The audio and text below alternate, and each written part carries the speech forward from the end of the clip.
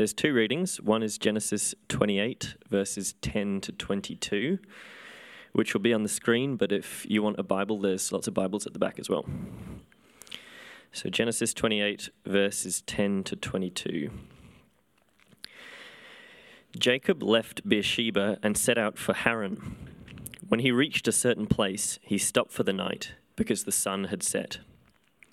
Taking one of the stones there, he put it under his head and lay down to sleep. He had a dream in which he saw a stairway resting on the earth, with its top reaching to heaven, and the angels of God were ascending and descending on it. There above it stood the Lord, and he said, I am the Lord, the God of your father Abraham and the God of Isaac. I will give you and your descendants the land on which you are lying. Your descendants will be like the dust of the earth, and you will spread out to the west and to the east, to the north and to the south. All peoples on earth will be blessed through you and your offspring. I am with you and will watch over you wherever you go, and I will bring you back to this land. I will not leave you until I've done what I have promised. When Jacob awoke from his sleep, he thought, surely the Lord is in this place, and I was not aware of it. He was afraid and said, how awesome is this place! This is none other than the house of God. This is the gate of heaven. Early the next morning, Jacob took the stone he had placed under his head and set it up as a pillar and poured oil on top of it. He called that place Bethel, though the city used to be called Luz. Then Jacob made a vow, saying, if God will be with me and will watch over me on this journey I am taking, and will give me food to eat and clothes to wear, so that I return safely to my father's household, then the Lord will be my God, and this stone that I have set up as a pillar will be God's house, and of all that you give me, I will give you a tenth. Second reading is from the New Testament, from the book of John, chapter 1, verses 43 to 51. The next day, Jesus decided to leave for Galilee. Finding Philip, he said to him, follow me. Philip, like Andrew and Peter, was from the town of Bethsaida. Philip found Nathanael and told him, we have found the one Moses wrote about in the law, and about whom the prophets also wrote, Jesus of Nazareth, the son of Joseph. Nazareth? Can anything good come from there? Nathanael asked. Come and see, said Philip. When Jesus saw Nathanael approaching, he said of him, here truly is an Israelite in whom there is no deceit. How do you know me? Nathanael asked.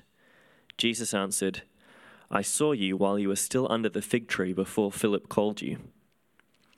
Then Nathanael declared, Rabbi, you are the Son of God, you are the King of Israel. Jesus said, you believe because I told you I saw you under the fig tree. You will see greater things than that.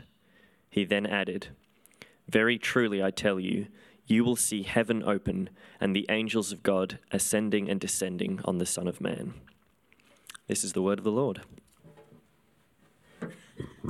Well, I've spoken enough to Pete and to Chris, and it was lovely to hear before how significant family is for you guys, the fact that you are part of God's family and together in your missional communities express that by being there for each other. Because I wanted to start this morning by reflecting a little bit on families. Different families do things in different ways, don't they? Have different priorities, different things get kind of at the top of the pile in decision making. Sometimes it's the family name, perhaps at the expense of kind of work or kids or which people you'll associate with. In my family growing up, it was definitely the kids, and our happiness was prioritised by my parents at the expense of their preferences and the things that they cared about. In fact, at one point, my parents, who are not Christian believers, said that they feel like they've lost both sons. We have just me and my brother. They've lost both sons to the church. And they were kind of a bit grumpy about that for a while, but they've sort of, actually what they prioritise is that we're doing something we consider meaningful, they're happy. It's kids at the top of the pile, and their happiness and kind of sense of what's right in life is further down. The American comedian Hassan Minhaj, I've got a photo of him, he tells a story about taking his family to meet his then girlfriend, who's now his wife, for the first time. Hassan's family are Pakistani Muslims, and his wife is an Indian Hindu. That's not a small difference, right? That people have kind of died over that difference. And so he takes his family, they all kind of turn up in the car and turn up on the doorstep, but his dad, apparently, refused to go in. He backed right off and was kind of saying, what will people think? What will people think? We're Muslim and they're not, and I don't even know if I can go into that house.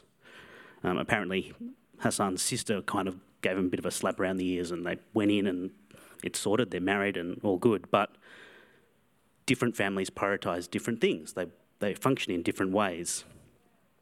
And this question is a question that has, I think, particular force when it comes to Christianity. What about in God's family? What's the priority? What's at the top of the pile? Is God on about himself, his own name and glory and reputation, or about the good of his children? Maybe you feel the force of this question. Maybe you don't consider yourself a Christian, and this is kind of a live one for you. Maybe you're considering, if I become a Christian, am I signing up for something that's going to drain all the energy and joy out of my life? It's all going to be about God, and there's not going to be anything left for me. Or maybe you've been a Christian for a while and things are just hard for you right now. Is it worth it? Maybe the question you're asking yourself. The pain, the suffering, the self-denial, the pressure at work or in my family. Maybe it's too much. Maybe this thing is mostly about God and I'm just supposed to sort of white-knuckle it. And maybe some return in glory. It's worth noticing how this whole kind of question is sort of governed by a logic of scarcity, like scarce resources. A couple of Harvard economists, in fact, wrote a book called Scarcity, Why Having Too Little Means So Much. And they researched and show that having too little of anything, not just money or food, but time, attention, empathy, it actually makes you make worse decisions. It demonstrably makes you more foolish and less consistent. I suspect you have probably at least a sense of how this might work. When you lack something, that thing captures your mind and occupies your attention to a disproportionate degree.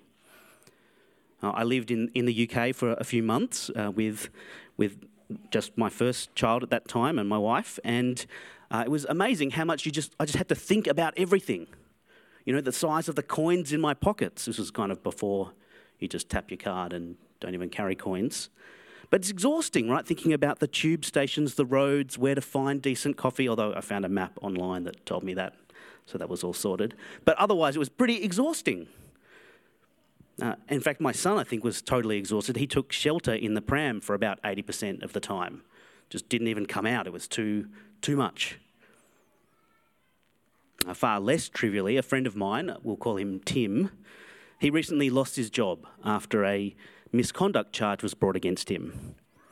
Now, some friends and I think that Tim didn't necessarily handle the situation that well. He didn't necessarily make good decisions or reach out for the help he needed when he needed it. And I suspect that was because of this logic of scarcity. The very charge that was brought against him and the way he was ambushed by it took up so much of his headspace. And he's such a humble and sensitive guy, quick to admit any possible fault on his part, that he actually failed to make the kinds of decisions, the kinds of calls to people who could have got in his corner and helped him. It happens all the time, doesn't it? When we feel like resources are scarce, when we feel under pressure, we don't make the best decisions. And the same kind of thing can happen in terms of how we frame our relationship with God.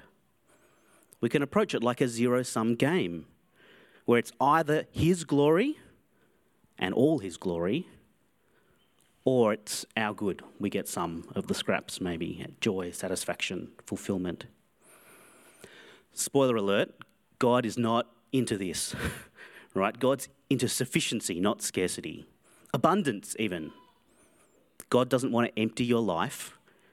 He wants to fill it, even if he also wants to remodel it away from our kind of narrow individualistic tendencies and ideas about fullness. So in the passage we heard read before, the passage from Genesis, the story, it tells about Jacob and his uncomfortable sleeping arrangements and his kind of out there dream. And in the way this passage and story points us to Jesus, we actually get some important resources for breaking out of this logic of scarcity when it comes to faith and spirituality, and I think, by extension, all of life. Now, I understand you've been working through this part of Genesis recently, following on the stories of kind of the great grandparents of faith, biblically speaking, Abraham and Isaac, and now Jacob. And last week, I believe you spent some time with the story of Jacob's youthful deception of his brother, stealing the blessing from their father. Jacob has been living almost all of his life governed by a logic of scarcity. You see, Jacob was a homebody. He wasn't a hunter and adventurer like his brother. But he's also desperate to get hold of blessing, to win his father's favour, and more importantly, God's favour. And so he kind of colludes with his mother and organises a sneaky way to get it. He tricks his dad and distracts his brother so he can get the blessing. But now, true to the logic of scarcity that governs his life, Jacob makes a sequence of bad decisions, and it leads him to a low point. This homebody is on the run from his justifiably angry brother. He's in exile in the wilderness. He's lying in the dirt and making do with a rock as his pillow. We've got, I think, a picture that captures some of that. Comfortable, right? Verse 10, Jacob left Beersheba and set out for Haran. When he reached a certain place, he stopped for the night because the sun had set. Taking one of the stones there, he put it under his head and lay down to sleep. See what's happening here? Things have got so desperate for creature comfort-loving Jacob that he's made a rock his pillow. Now, the archaeologists tell us that this wasn't necessarily unusual in the region at the time.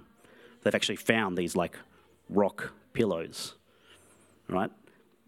Not necessarily for the upper classes, mostly for people further down the pile. But sleeping with a head on a rock could kind of protect your face from animals that might come along or that kind of thing. But not really comfortable. Not what Jacob was used to. And while he's sleeping like this, he has this vivid and out there dream. And what he sees in this dream, as well as how he responds to it, which it's not quite a model for us, but he's not entirely off track either. This dream and what he sees in it and what this dream points us to actually gives us some profound resources for breaking out of the debilitating logic of scarcity that can make life and spirituality so hard for many of us. What it does in particular is it enables us to adopt an expectant stance in relation to God's commitment to us and our goodness, rather than either a stance of entitlement, where you think God owes you, he just owes you the good stuff. Either you kind of walk around sort of deluded maybe about what you're going to get, or more likely that entitlement expresses itself in being angry and disappointed with God because he doesn't seem to have showed up and delivered. Or the opposite actually is a sense of, I learnt this word this week, ennui. It's French, right? It's nice. Google tells me that it means a feeling of listlessness and dissatisfaction arising from a lack of occupation or excitement. You just kind of shrug. I don't expect anything, actually. And so this passage helps us, I think, we've got a picture, open hands, expectant, rather than just shrugging and defeated, deflated, or grabbing. Got to take it, grab it myself. Okay, but how, right? How does what Jacob sees and hears and how he responds resource us to live an expectant spiritual life rather than one governed by the logic of scarcity? Well, there's three ways we see here in the Bible. First, the encounter is initiated by God in his grace. right? Jacob is asleep. He's not initiating anything. God approaches him when he's vulnerable, far from home, and far from being able to take any sort of action. And in approaching Jacob like this, God demonstrates that he's personal and that whatever follows depends on his personal initiative. God takes the first step. And this can fuel an expectant attitude because when it's not our initiative, we can't be entitled to it, right? God shows Jacob that he's not a principle or a cosmic mechanism that kind of infallibly delivers good once we know how to press the right sequence of buttons. But equally, God shows him that what God shows him about himself cancels out the sort of, can't expect anything. Because God does initiate. God turns up. He comes and meets Jacob and often us in the wilderness, even at our lowest points. The personal God who meets us in the pages of the Bible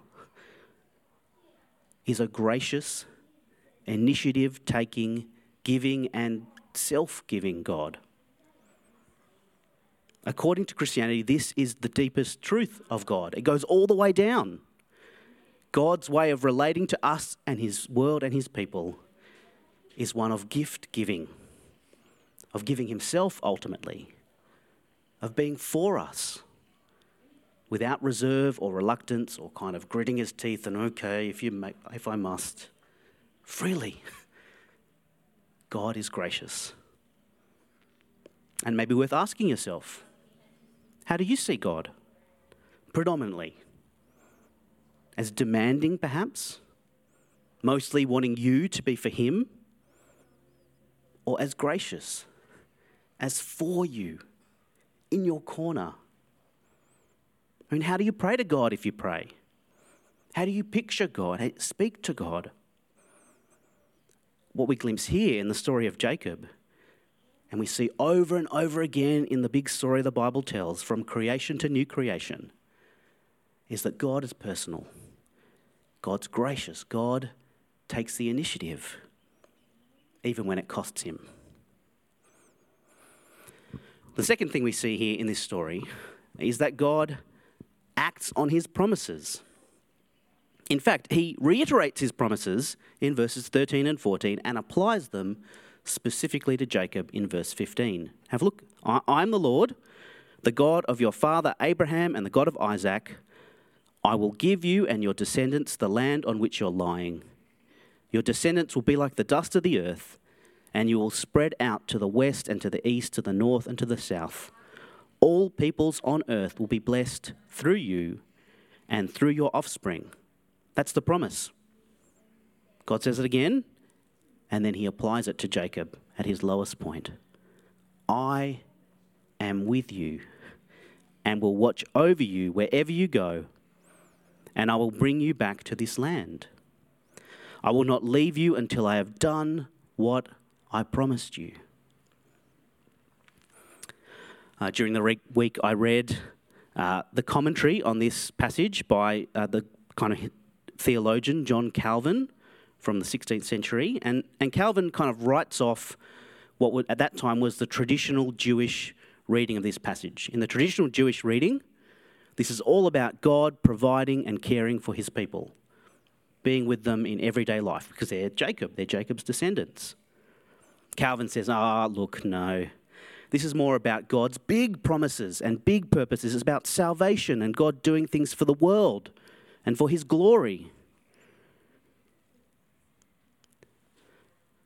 And that can be easy to kind of go, well, it's got to be one or the other. I worked with a Christian leader once who was really strong on God wanting us to be for him. It's like God wants me to do for him. And he was really sort of not so keen on God doing for us. But you see how that's governed by this logic of scarcity? You know, that as though it's either God's glory or it's God's care for and provision and being for us. But this is way off, right? It's icky. It depersonalizes God. The promises of God, the grand purposes of God to save and bless and do good for his whole world is not the opposite of his care for his people, for his family, to provide for them and meet them, like what he promises Jacob here. He reiterates the promise and says, and this is why you can trust me to show up for you, to care for you, to act for your good.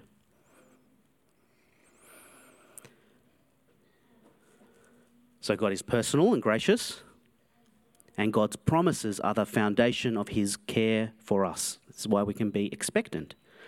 The third reason we see in this story for why we can approach God expectantly is in how Jacob responds to what he's seen and heard in his dream.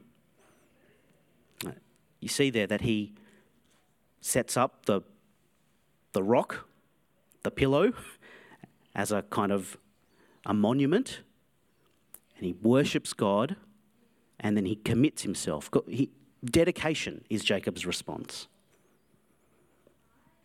Verses 16 and 17. When Jacob awoke from his sleep, he thought, surely the Lord is in this place, and I was not aware of it. He was afraid and said, how awesome is this place? This is none other than the house of God. This is the gate of heaven. Jacob's totally overwhelmed by what he experienced. He knows that this isn't just the result of eating something a bit funny. He's had an encounter with God. And so he performs an act of worship, of devotion. He sets up that stone, pours oil over it, and calls the place Bethel, which means house of God. And then he commits himself to act with expectation. Verses 20 and 22, Jacob made a vow, saying, if God will be with me and will watch over me on this journey I'm taking and will give me food to eat and clothes to wear so that I return safely to my father's household, then the Lord will be my God. And this stone that I've set up as a pillar will be God's house. And of all that you give me, I will give you a tenth. Now, as I hinted earlier, Jacob's not necessarily a model to imitate 100% here, but he's also not completely off the mark. God's made a concrete commitment to Jacob's good. And so Jacob makes this vow. He enacts his awe and adoration and translates it into a commitment to a course of action where he says, okay, God, you made that promise. You're going to be for me? Well, if you come good, I'll be for you. To the extent that you're on about my good and committed to me, I'm going to be committed to you. Now, it's conditional, right? There's a big fat if there. But he sees that God's commitment to be for him calls for his commitment to be for God. It's not either or, it's both and. Not just in theory, but concretely, including all his stuff.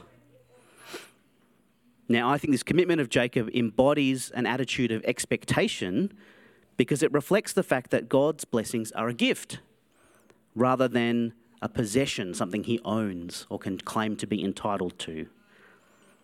At the same time, they're a gift, something he willingly receives in awe and worship and then leans into with this vow that he makes, this commitment, rather than just shrugging it off and saying, well, God, that was a nice dream, but I'm not really sure you're able to deliver. Okay, how are you tracking? How are you going with this talk of God's grace in being for us, his presence and care for us, not just in a generic sense, but personally? You're hearing here this commitment that Jacob makes in response to God, to the extent, to be for God, to the extent that God is for him. Now, one possible reaction that some of you may be having is that you just don't feel this. And perhaps you're in the middle of some especially challenging circumstances, and it just doesn't feel like God wants good for you. However much you might know in general that God is for his world and has made promises, you feel a kind of gap, right? It's like that picture from the Sistine Chapel. I think I've got a picture further. Yeah. Yes, God wants connection, but there's this gap. I'm not feeling it. It falls short. A very dear friend of mine wrestled with this pretty deeply when he was experiencing depression after his parents divorced. And he was disarmingly clear with me about what was going on in his heart during that time. He said, I know that God is good. I know that God's made promises, that God has said he's for me. It's true. I believe it. But there's this gap. I just don't feel it. I don't know that I can't translate that into my own experience. And perhaps you resonate. And if that's where you find yourself, it makes it very hard to develop a kind of expectancy, like I'm saying the Jacob story promotes. Because that gap between you and God with all his blessing and ongoing provision, it can prompt you to sort of grab onto anything you can, right? Any little fleeting wisp, you sort of grab the scraps because you sort of don't really rely that God's going to come through for you. Or maybe you even just shrug and stop opening your hands altogether. Stop asking or expecting anything from God. And either way, the result is that you become functionally self-sufficient. You look to yourself for security and comfort and satisfaction and life, rather than looking to God and dedicating yourself to him. Actually, I suspect we all find ourselves one way or another functionally in this place, perhaps even more than we like to admit. I certainly do. I'm a classic rule-keeping firstborn child. I kind of wish I had one of those. But I'm all about doing the right things, ticking the boxes, meeting the expectations, because then once I've done it, I feel like I'm owed the rewards. I've been loyal. But I also know that life doesn't always work out like this. And so my default mode, the default mode of my heart, especially in pursuing the things that make for comfort and satisfaction, is to get sneaky. Right? I'm much more like Jacob, actually, than I care to admit.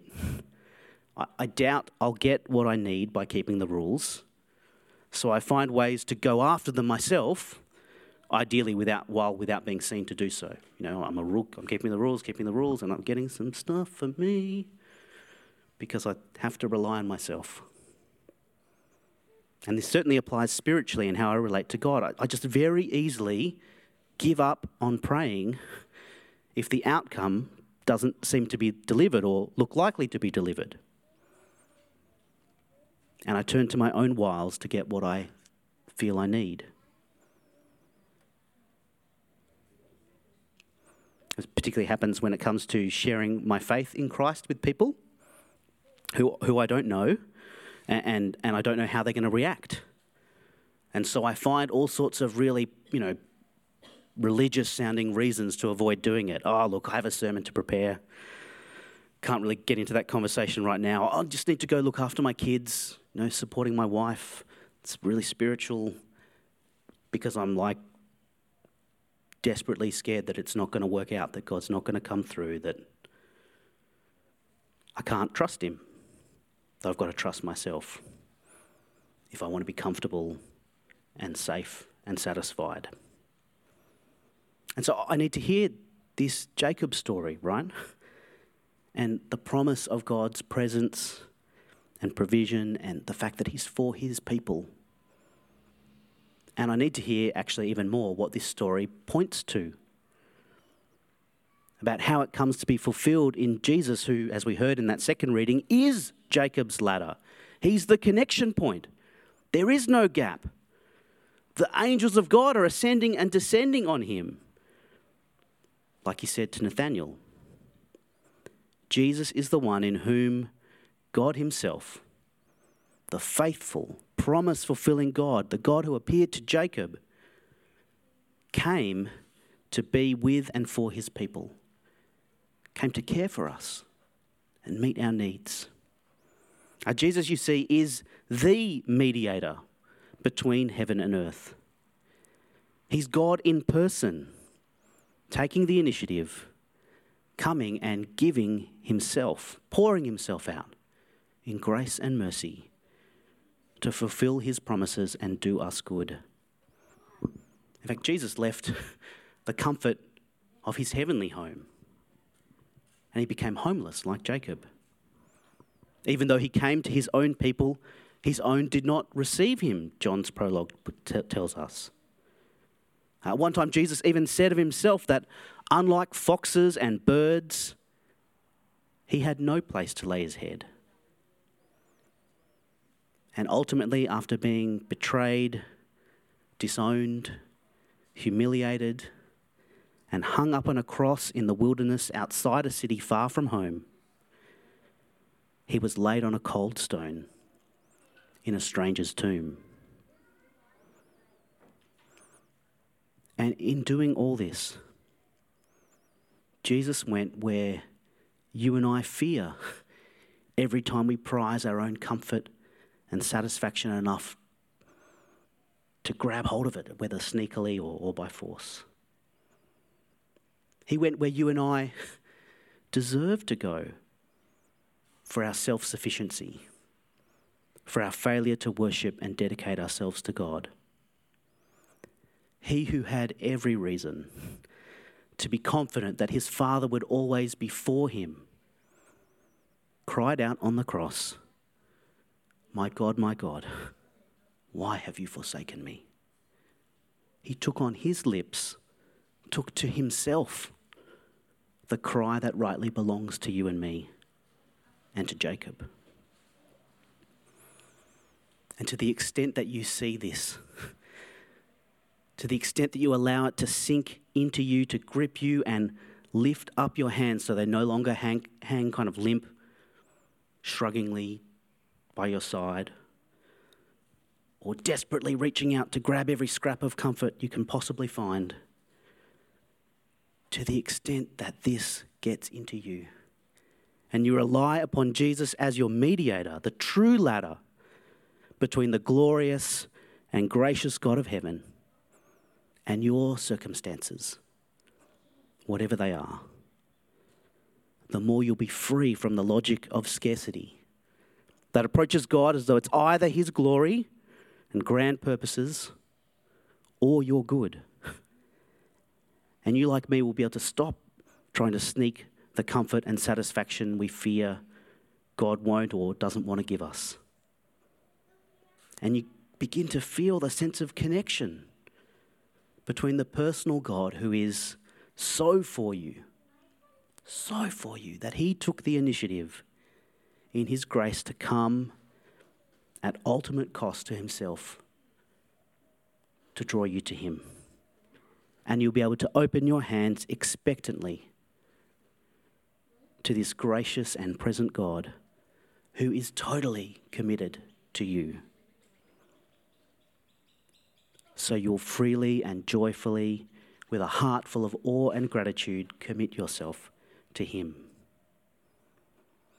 And delighting in this Lord, he'll give you the desires of your heart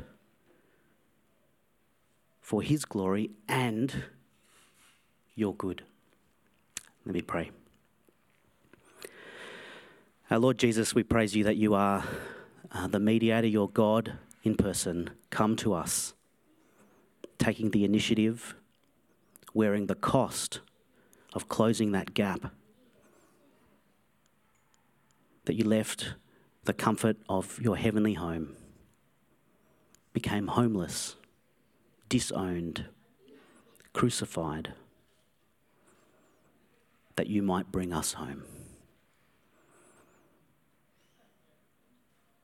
And so we give you the thanks and praise of our hearts and commit ourselves to you. knowing that you're for us. For your good, for your glory and our good, we pray. Amen.